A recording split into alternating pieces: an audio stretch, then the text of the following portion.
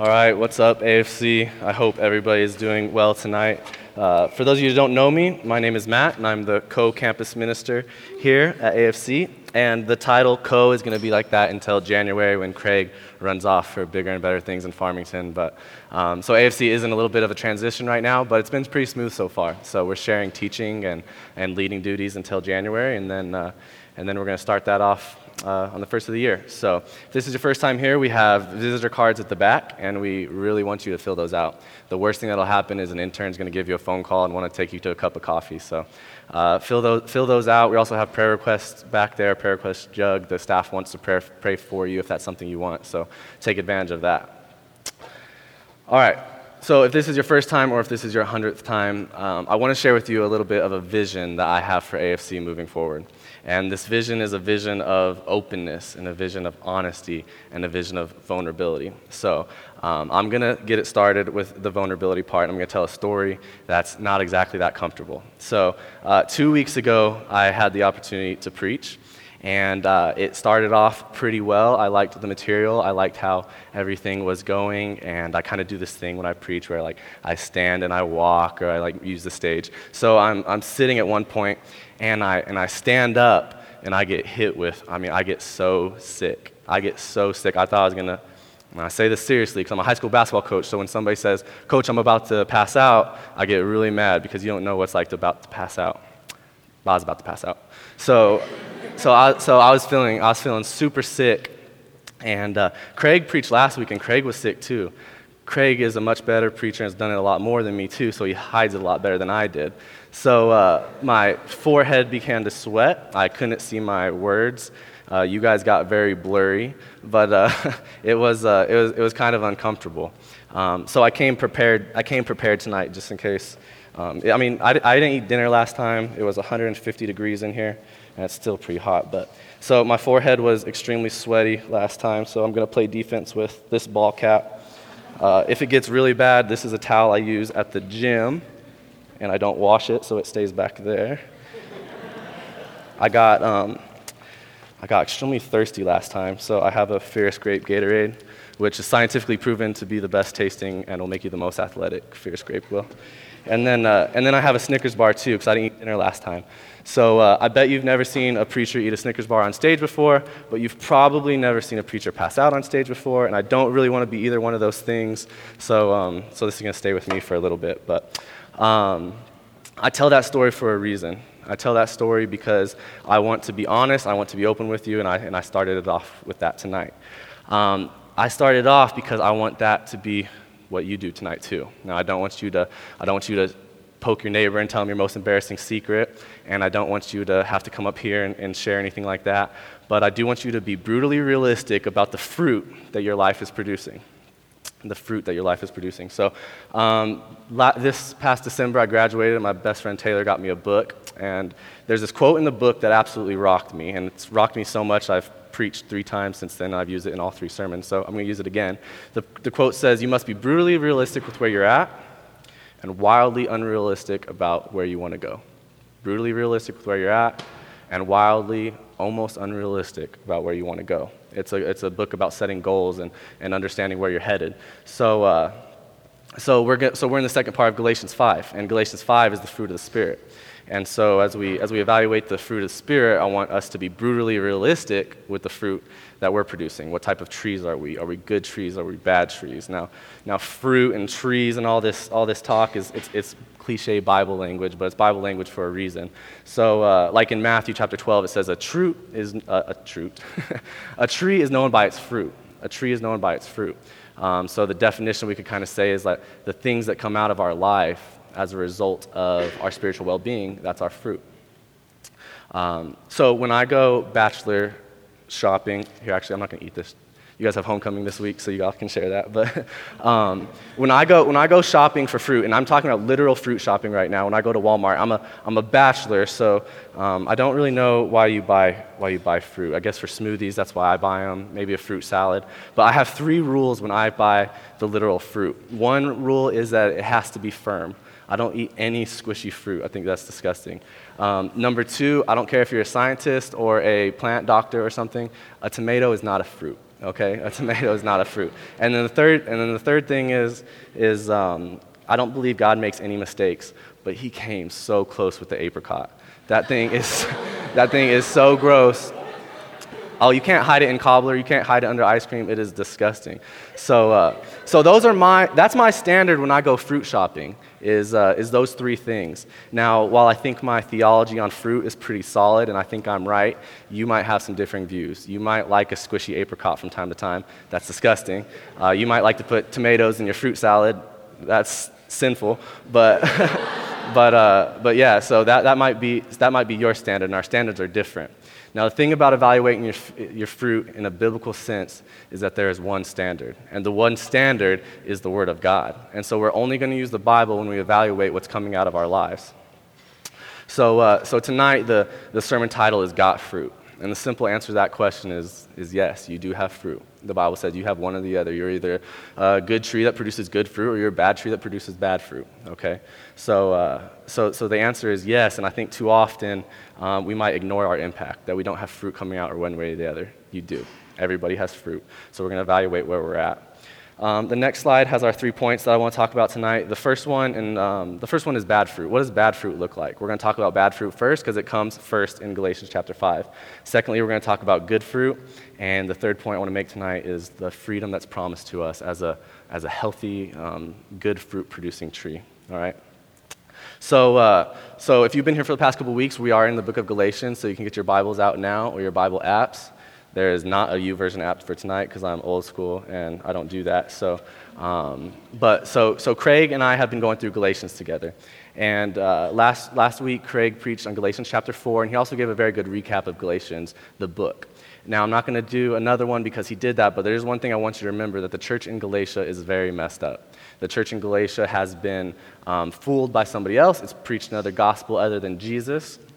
And so Paul is there to set them straight, okay? He's there to fix their theology and help them understand the original truth that they were taught. Last week, Craig talked in chapter 4 about the law, and he said that the law does three things. The law shows us distinction, it shows us restraints, and it reveals our sin. I'm actually going to directly quote the good Reverend Craig Mayberry when he said, the law shows us that we should be different, but we often assimilate. The law shows us that we should be different, but we often assimilate, meaning the law shows us how we should be different, and sometimes we look like this world. We're in this world, but not of it. Sometimes we're of it. That's what the law tells us. So we can look at this in one of two ways. We can say the law shows us our sin and how broken we are and how we need a Savior, which is absolutely true. But it can also show us the good things in our life, and the law can show us the good fruit that we're bearing and that we're on the right track. So like I said, we're going to start with the bad fruit first, and it doesn't go down easy sometimes, but it's in Scripture, so we're going to go to it. So we're in Galatians chapter 5, and we're going to start in verse 16. But I say, walk by the Spirit, and you will not gratify the desires of the flesh. For the desires of the flesh are against the Spirit, and the desires of the Spirit are against the flesh. For these are opposed to each other, to keep you from doing the things you want to do. But if you are led by the Spirit, you are not under the law. Now the works of the flesh are evident: sexual immorality, impurity, sensuality, idolatry, sorcery, enmity, strife, jealousy, fits of anger, rivalries, dissensions, divisions, envy, drunkenness, orgies, and things like these. I warn you, as I warned you before, that those who do such things will not inherit the kingdom of God. That is a scary Bible verse. That is a scary Bible verse, and it is a very all-inclusive Bible verse. A lot of times I hear students say when we're talking about the Bible, they say, well, you know what, it's a good book and it comforts me at times, but it doesn't get my life. That was 2,000 years ago. It doesn't understand the lives that I have as a student at New Mexico State University. Verses like this are so inclusive as to the sin and the fruit in our life that I believe it does. Like if we're talking about impurity, that can cover a lot of different sins. I think one of the most inclusive ones that is mentioned here is idolatry. Idolatry says that anything put above God is sinful, and so that can cover a number of things. But if this list isn't good enough for you, then I'll tell you a little bit about the bad fruit that was in my life. This is going to be a mini testimony. I'm going to try not to do this very much moving forward, but it was a very real part of my life. Now, when I moved to Las Cruces 6 years ago, I came here and I was walking in sin. I had a sinful dating relationship. I liked to drink. I liked to experience with drugs. I loved to party and go out. That was my life. Now, by the grace of God, he used mediums like this church, or he used better friends that came in my life to kind of show me a better way. And when that happened, I became extremely convicted of the sin that was in my life. I hated the sin that was in my life, and that happens to a lot of us. So when I started recognizing this bad fruit, I told myself that I was going to beat this, and I had to do something to take control of this sin that was in my life. And so if going out was what caused me to stumble, I was going to fix it, right? And the bright idea that I got was I was going to whenever I wanted to go out, I was gonna fight that by playing the piano. I was gonna learn how to play the piano, right? So I got a keyboard from my buddy, and every Thursday, Friday, and Saturday night, as my roommates got ready to go out, and they're getting their clothes and their hats and their Jordans, whatever it was, they're getting ready to go out, I would sit there on my couch with my keyboard, and it's almost like it was like a seatbelt that buckled me in, so I couldn't get up and go sin. And I got a beginning piano book, and I started plucking away.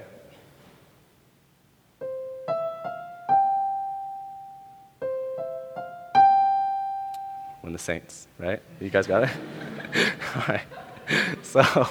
So when the Saints go marching in, that was my first ditty that I learned, and what it was a way for me to fight this. And my roommate, he would walk out and he'd be like, "Man, Matt, you're crazy, man. Like, you're not gonna go with us." I was like, "No, dude, I have to stay." And so he would come back. He would come back later in the night. He'd bring home a girl, or he'd come home drunk, and I'd still be sitting there with my stinking keyboard, just going. And then I got real good.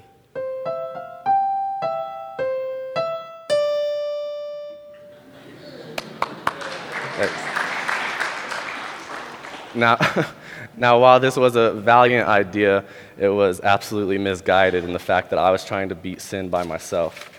And it wasn't until I started learning what good fruit looked like that my life really began to change. And so I started really to analyze the life of Jesus, that I started to see what could be offered to me, not just fighting sin and thinking about it all the time, but focusing on the cross and what good fruit looks like. So let's look at some good fruit. Galatians chapter 5, we're in the very next verse. There it is. This is called the fruit of the Spirit. Now, growing up, when me and Eric would get in trouble, our mom would make us write this as a memory verse, time after time after time. So I probably don't need to read it, but I'm going to. Verse 22, I'm going to read 24. I didn't put it on there, but I'm going to read through 24. But the fruit of the Spirit is love, joy, peace, patience, kindness, goodness, faithfulness, gentleness, self-control. Against such things there is no law, and those who belong to Christ have crucified the flesh with its passions and with its desires. That is what good fruit looks like. So I want you guys to do a little activity with me, if you will. I want everybody to close their eyes for a minute. You don't have to bow your heads or anything, but close your eyes. This is when I shamelessly drink my Gatorade while you're not looking. I want you to close your eyes. I want you to think of a person, and this is a very specific person, and hopefully all of you have somebody that's kind of like this. I want you to think of a person in your life that has affected you spiritually by the way that they walked out their walk, that had these fruits in their life. Somebody, a spiritual leader that you looked up to, a life that you were kind of wishing you might have looked more like, a grandparent, a parent, a friend, a neighbor, whatever it is. I want you to think of this spiritual giant that's in your life. And keep your eyes closed as I read these fruit again. I just want you to think about this person, this Christ-like person. The fruit of the Spirit: love, joy, peace, patience, kindness. This person was probably good. They were probably faithful. Were they gentle? And did they have self-control? You can look up. I'm just imagining the people that you must have been thinking of. You must have been thinking of some spiritual warriors. I mean, some giants, some people that just had these fruit and just oozed the life of Jesus out of them. I wish I could hear about every single one of them. But I have the microphone, so you get to hear about mine. when I moved here, there was one of the actual productive things that I did is I went to a church across town, and I'd play basketball every Monday and Thursday afternoon. And this was very, bye Lauren. This was a very rough crowd. It was mixed with some church guys, and I met this guy named Adam. Now Adam was he was about 6'4". He was a skinny guy with curly hair, pretty good competitor, right? He was a pretty good basketball player.